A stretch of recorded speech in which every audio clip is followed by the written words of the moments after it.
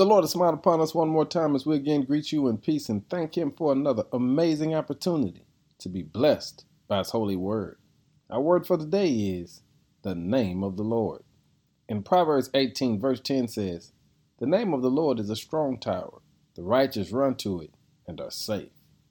God is who He says He is.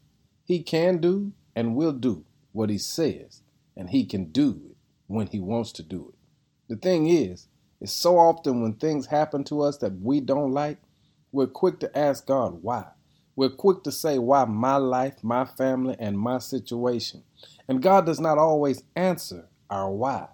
But in spite of answering our why, He gives us an opportunity to take our focus and attention off of self and our situation and put it right back on Him.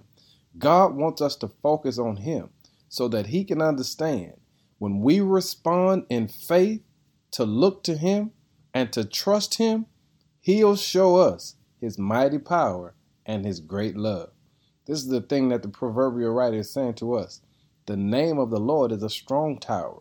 The righteous run to it and are safe.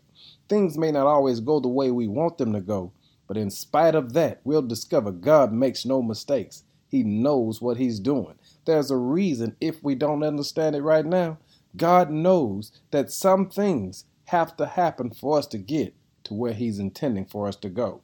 That's why the writer reminds us, trust in the name of the Lord.